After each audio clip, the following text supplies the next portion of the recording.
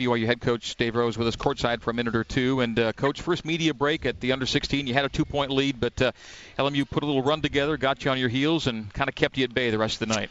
Yeah, we really struggled to take care of the ball tonight, and that's kind of a formula for disaster. We've actually kind of dodged a couple bullets and turned it over quite a few times in a few games here and still been able to overcome it. But that was, a lot of it's playing at home, and you get a lot of advantages there. But out on the road, 16 turnovers, usually is a kind of a formula for a really tough night, and especially when so many of them were live turnovers, that they were just so hard to defend. I mean, that second 4 minutes and the third 4 minutes, they were just rushing the basket on us, and we had a hard time getting it stopped. And then you get behind, and then, it's hard to get the game the way you want it, and at the pace you want it, and, then, you start rushing things, and you end up with, shooting 24 threes and making 5 of them, and,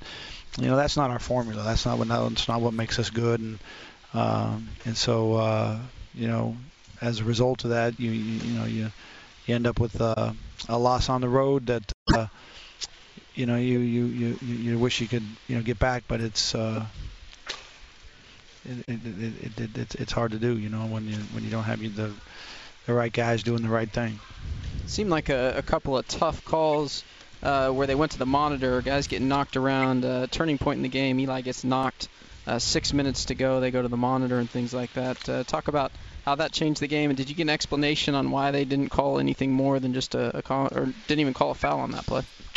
Yeah, the explanation was that, he did get knocked in the face pretty hard, and he should have called a foul. That was the explanation. Okay, and then later in the game, when they did call a foul, and they went to the monitor and realized that, hey, it wasn't a foul. And it was a space encroachment that the guy's head was right in Eli's chest, which is an illegal play.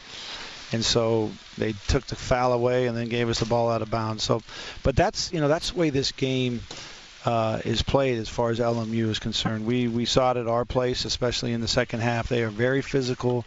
They try to take your ball. They try to steal the ball from you all the time, and you've got to be strong with it. You can see in the first 4 or 5 minutes of the game that we had what looked to be like a catch and a finish. We got the catch, and then they just knocked it away, and then they just knocked it away, and we end up with nothing. And I think we were prepared for it, but we didn't actually execute it very well. We're with Dave Rose next. We're taking a break. 76-69, LMU over BYU here on the new skin, BYU Sports Network.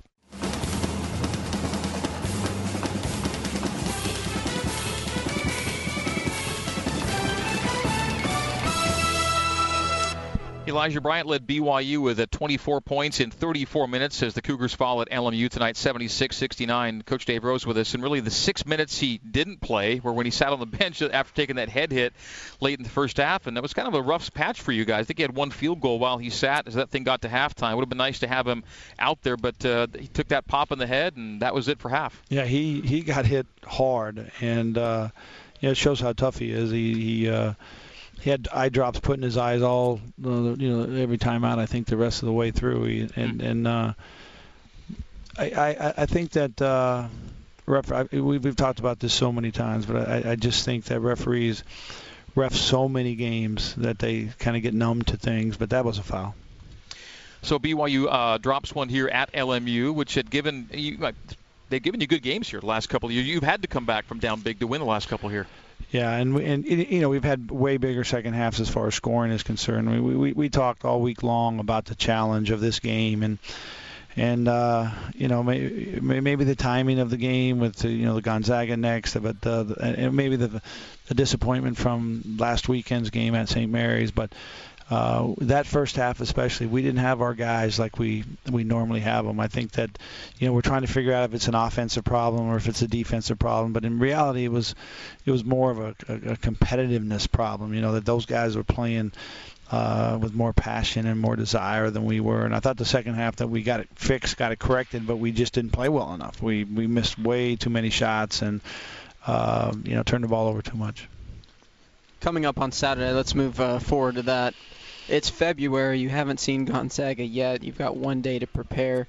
What's the challenge ahead as far as the preparation for Saturday? Well, we got multiple challenges now. I mean, because the guys will, they'll wake up tomorrow and, they'll be extremely disappointed in, our effort here tonight. And so we got to get that corrected, and then we got to get on to, probably the deepest, most talented team in our league. Right now they don't have the best record, but they've got, a lot of really good players, and they play a lot of those players. And so, I think that mentally it'll be, a real challenge for our coaching staff to get these guys back in a spot where, they're ready to play on Saturday and believe we can go out and win. But we need to play better. We need to compete better, and we need to be more of a cohesive group together in order to get up there and get a win. Plan tomorrow, Coach Rose has you practicing here in L.A. before you fly to Spokane, is that right? Yeah, we'll get up and have breakfast, do our scouting report. We'll come over here, actually, and in the practice gym, spend a few hours. Maybe not a few hours, maybe a while, but and then we'll get on a plane, get up there. And we may go over to